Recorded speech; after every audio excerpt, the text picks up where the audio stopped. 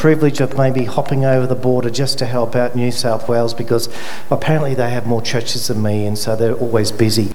But I love coming down here, so we consider Lismore to be part of the Queensland family, if that's okay, and that includes around the state of origin time.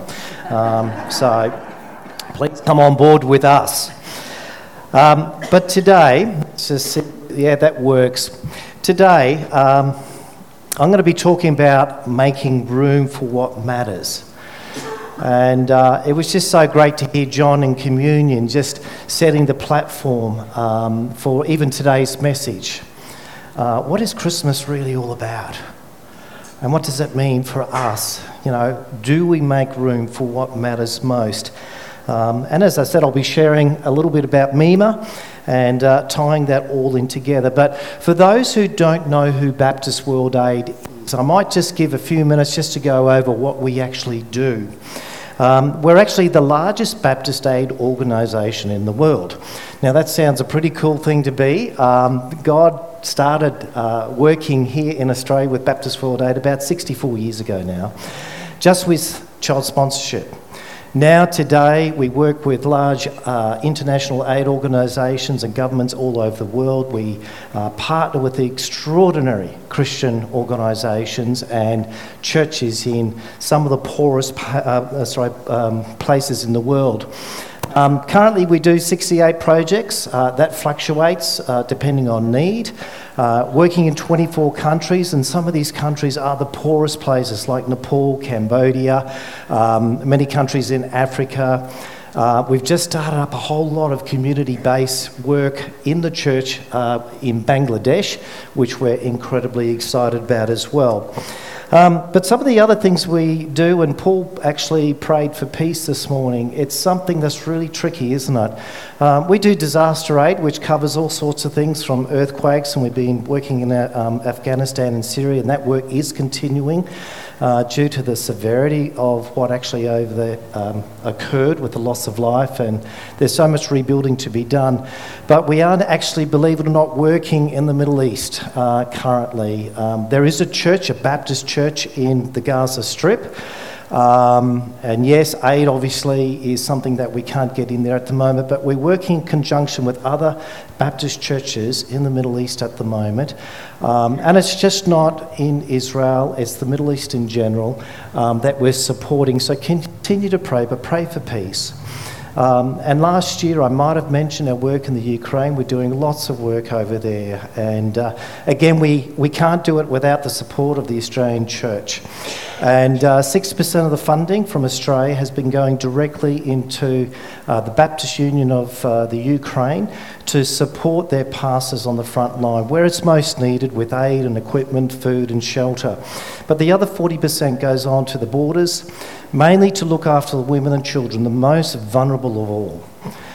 Now, sadly, the bad guys, I guess we could use that word, are often there before we can get there to push them into the sex industry or the slave industry. So we do a lot of work there, so continue to pray for us there. We also do so much advocacy work here in Australia where, again, we can, through our own politicians, make noise and have a voice to speak for those overseas who don't have a voice. So we're constantly working with local politicians, but also federal politicians, and there's a little campaign we're running at the moment where we're actually working directly with Penny Wong, and this has been going on now for about 8 weeks, where we're getting, trying to get 10,000 Baptist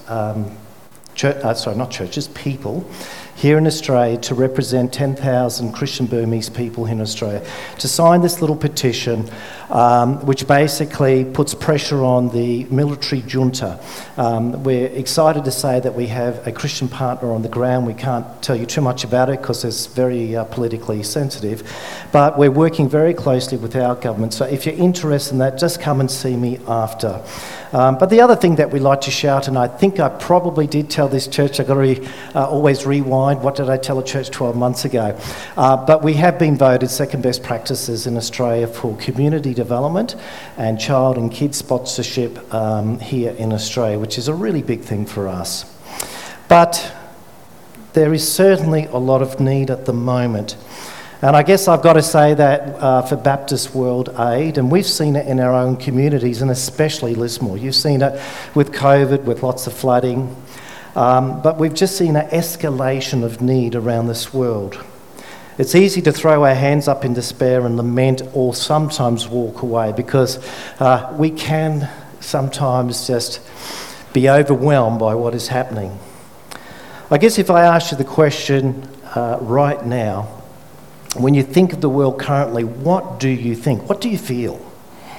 What goes on in your mind? I bet there's a lot of emotion. There's a lot of things happening. It seems out of control. There's a little term that I'm hearing in Baptist circles, in the church circles,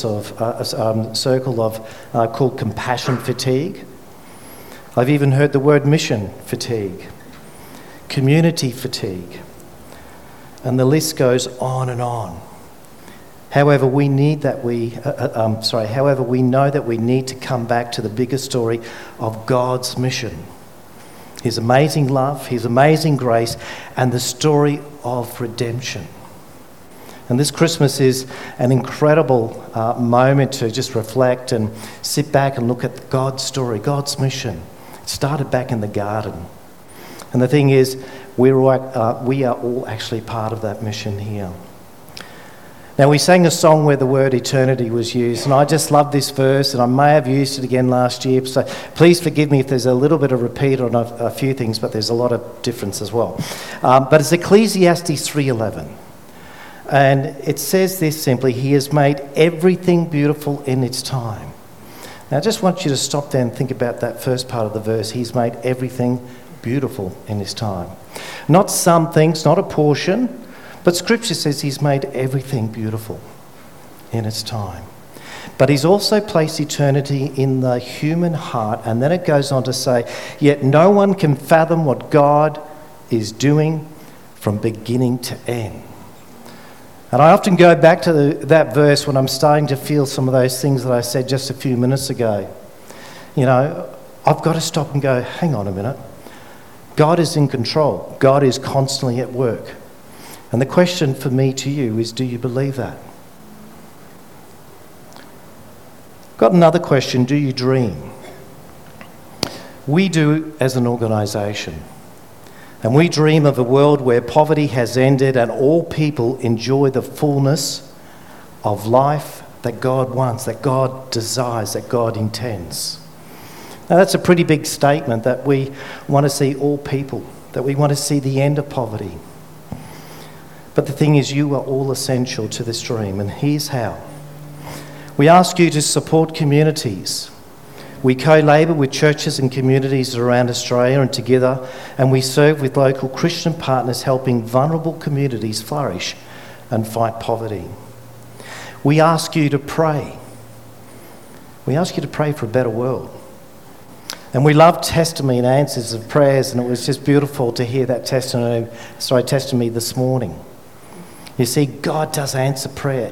And when we hear testimony, that does something inside of us. It empowers us. And I just want you to think about blessings too. In this last year, just reflect on the multiple blessings that have actually occurred. We have got so much to be thankful for. And we ask you, as we talked about before, to help tackle injustice. And we help Australians tackle injustice of global poverty through the politicians, as I said, and you can speak and you can act and you can challenge the system that causes injustice. And that's why God's story of restoration through reconciliation is so radical. And it's in Jesus. God is reconciling all things into relationship with Him and with each other in all facets of life. And the thing is, He invites us to be the ambassadors for reconciliation. So let's join Him.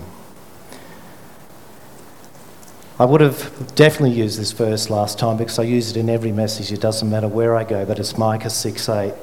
And if you have your Bibles, and I always do, John, bring this up as a backup because I get lost too if I use digital. But it's a great verse, this one here, where The prophet 700 years before Christ, I should say, not ago, before Christ, Micah actually wrote this in chapter 6, verse 8.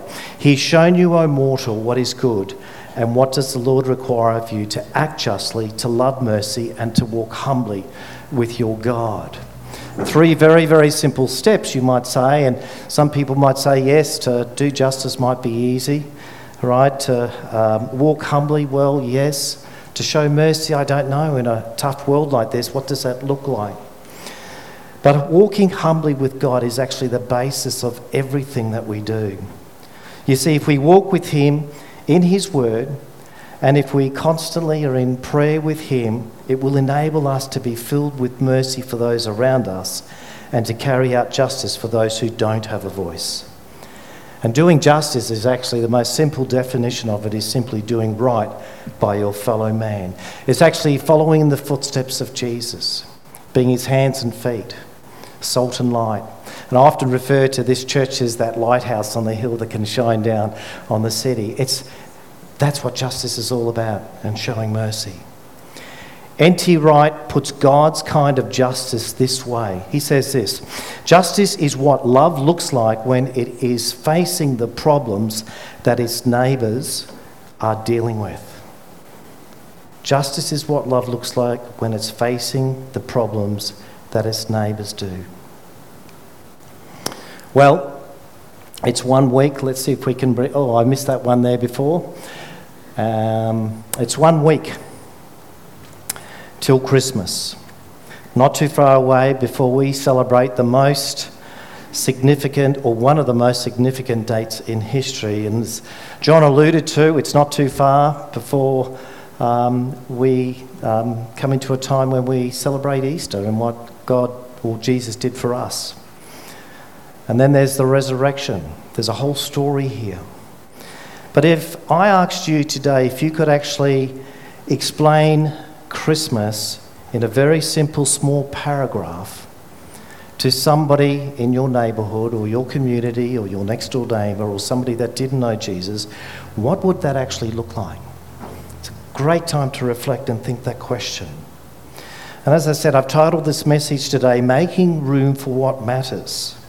And I was immediately drawn to the birth of Jesus. And as John said today, in a very unconventional birth setting. It was dirty, more than likely, probably smelly, and it was surrounded by unfamiliar guests. And we sang about it today, even when we sang Noel. There are angels, shepherds, some pretty incredible guests, really. I haven't sat with an angel before, but I will one day. I look forward to it. There were angels where room was made for one of the most significant gifts that has ever been given to mankind. And it's Jesus the King.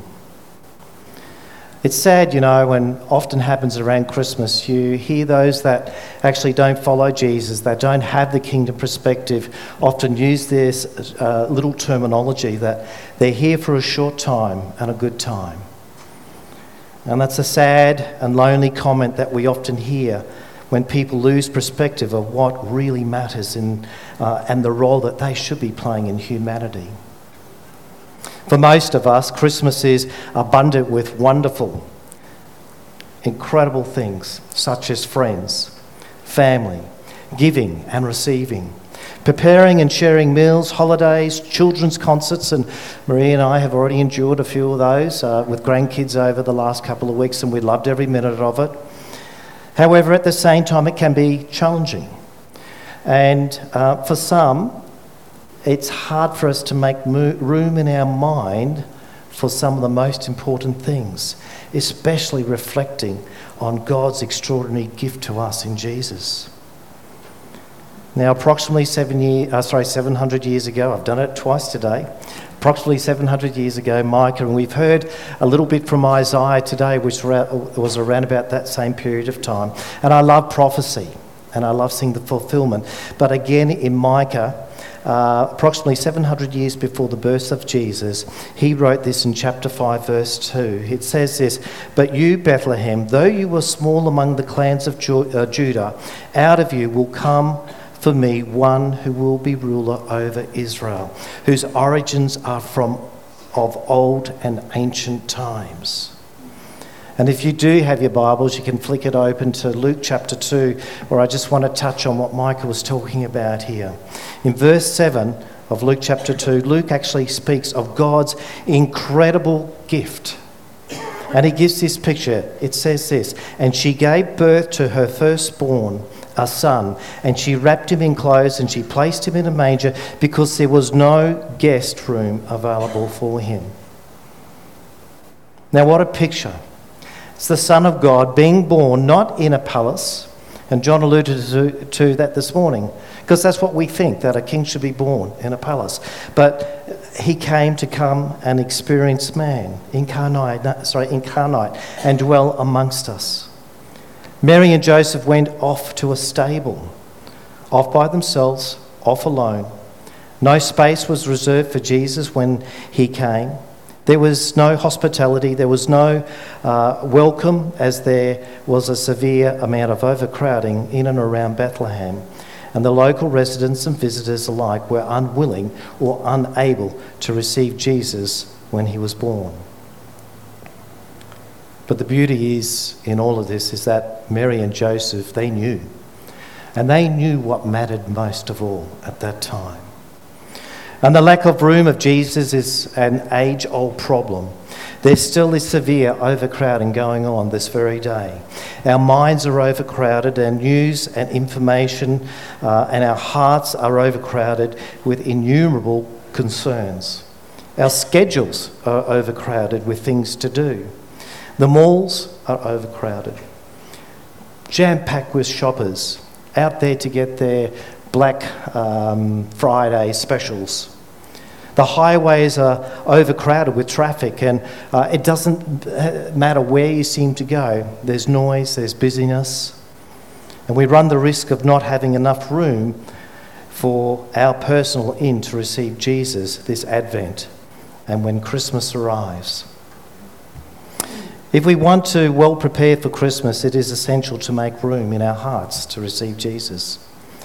No matter how busy we may be, and no matter how much hustle and bustle may exist, no matter how many distractions and mental preoccupations may swirl around in our minds, we need to set aside time and space to welcome Emmanuel, our Saviour, the Lord Jesus Christ. And making space for Jesus, well, once we do that, then we can make space also for others. And the greatest gift that we can offer anyone is to bring Jesus to them, being his hands, being his feet in a broken world, and recognising what matters most. There are multiple reasons why Jesus came, and here is just a few of them. You see, Jesus came to serve. He came to give his life. Jesus came to proclaim good news. Jesus came to seek and save the lost. And Jesus came that the world might be saved. There's a favourite verse of mine, which is John 10:10. It says this. Jesus also says that the thief, he's referring to Satan here, comes only to steal and kill and destroy. But it goes on to say that I have come that they, as in us, may have life and have it to the full. And if you don't know Jesus yet, or you wish to find out more, please take the time to speak to somebody like Pastor John or somebody you know here in this church. We might pop the next slide. It's gone dead here. Thanks so much. We watched that short video at the beginning introducing Mima. Now, Mima in actual fact is, to many, a superhero. Now, she might just seem a very ordinary lady from Nepal, but there's an incredible testimony and story behind her. You see, she has made room for what really matters as well in her community through the love of Jesus, through the support of churches here in Australia, and through the support of our Christian partners on the ground. So I just want to finish by sharing her story. As I said, Mina, she's a superhero, and the world needs many superheroes like her. Mina, an impoverished, shunned grandmother, becomes instrumental in breaking the bonds of poverty in her own community. It's a story of bold courage, righteous defiance, overflowing generosity and baby goats. You saw her in the video with her little goat farm there. Now, when I say the word hero, what do you think of? I know what I think of, right? We expect heroes to be full of strength, battle the villains, and save the day for the grateful victims. But that's not for fairy tales. But that's only for fairy tales. It's not the real world.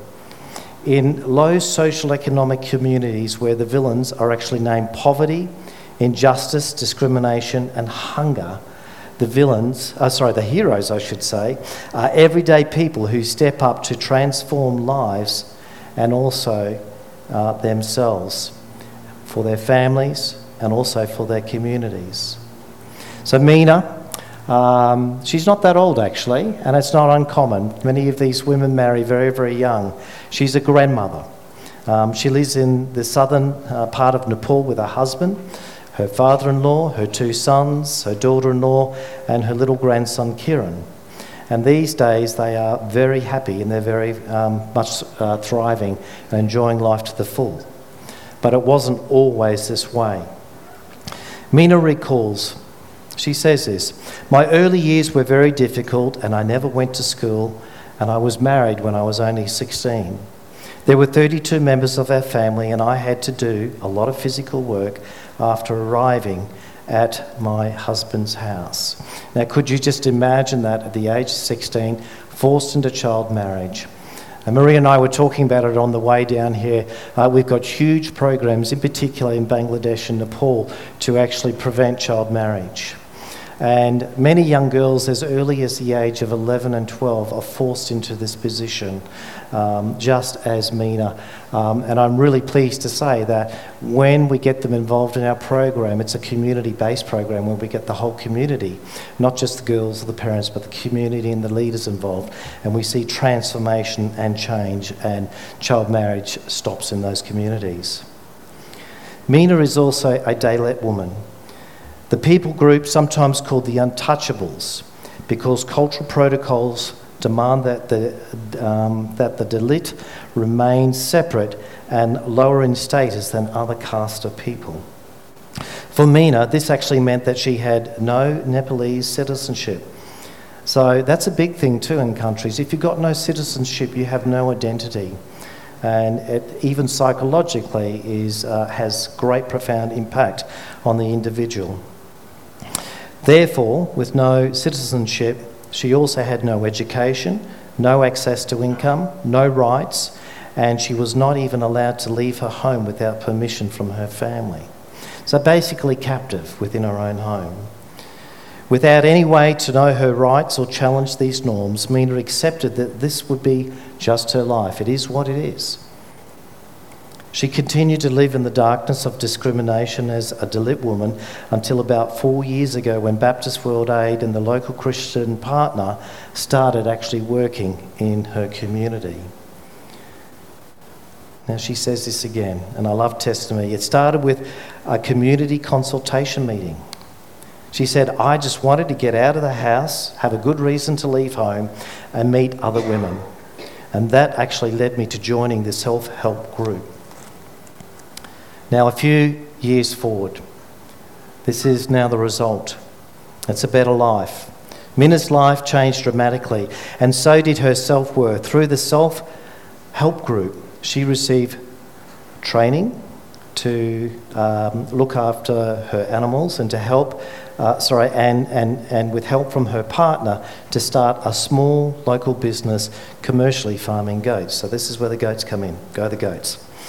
Mina's business thrived, and she has been able to provide now for her family, reinvest in her business, save for the future, and pay for her children and grandchildren to now receive education.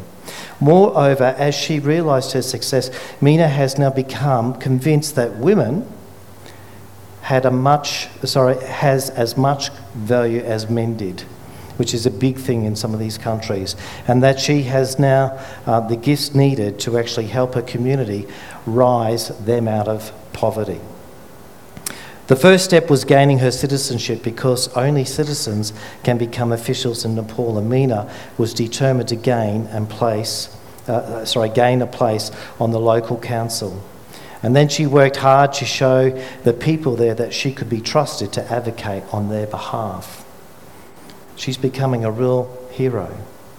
She says this: "I started by visiting different stakeholders to put forward the issues of that local people faced. This way I got to know what agencies, what resources were available, so that I could make them accessible to those in my community who are poor."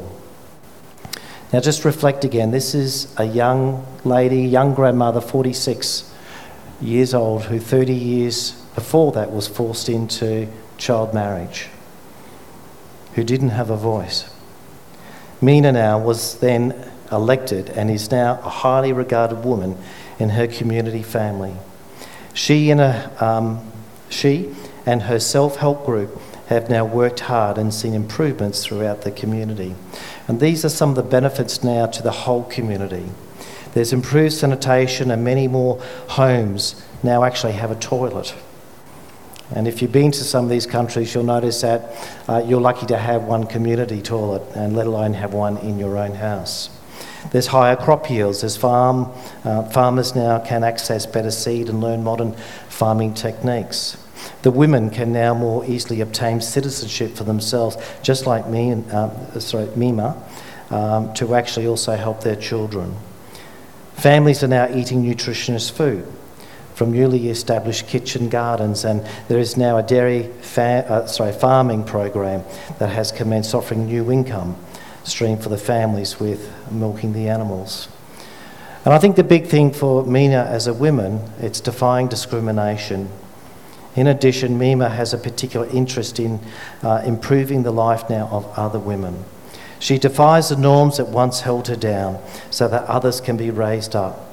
Now, Mina makes time in her busy schedule to meet with women of all castes, encouraging them to know their rights and believe that they can actually transform the lives of their communities.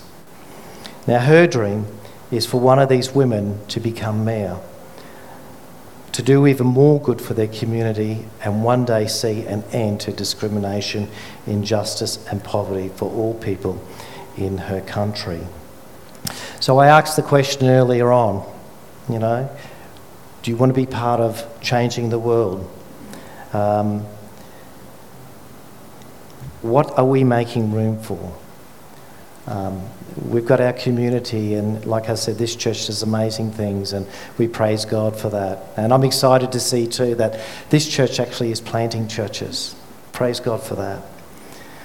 But we also ask you to continue to pray for us as Baptist World Aid. Is the biggest thing we always ask for.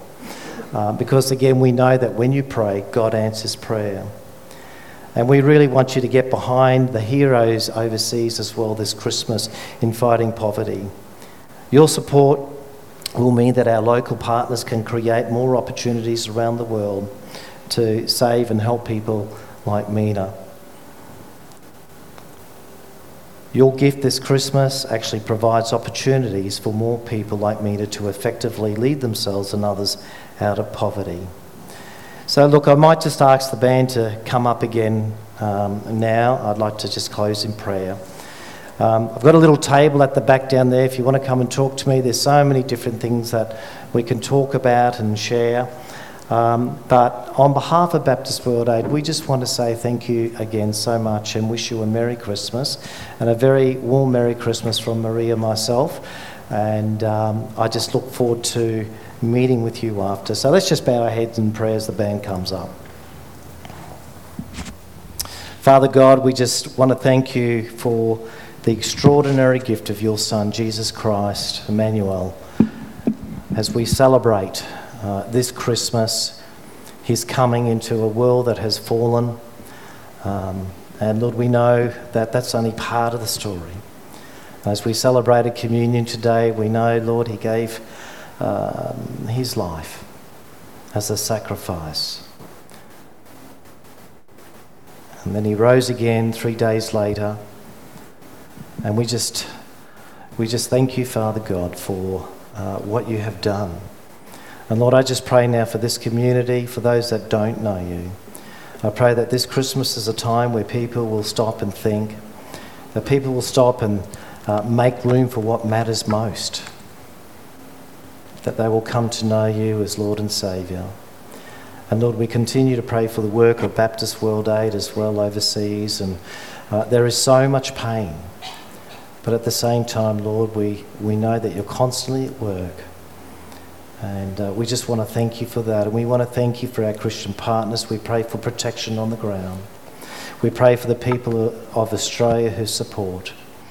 Lord, we pray for the crisis in the Middle East and in the Ukraine and many other areas where our work is. And we just pray, as we did earlier on, for peace to come. And Lord, I pray for all the mission organisations as well around the world. And everybody plays their part of this incredible story as we are in this room here today. Lord, may we be your hands and your feet wherever we go.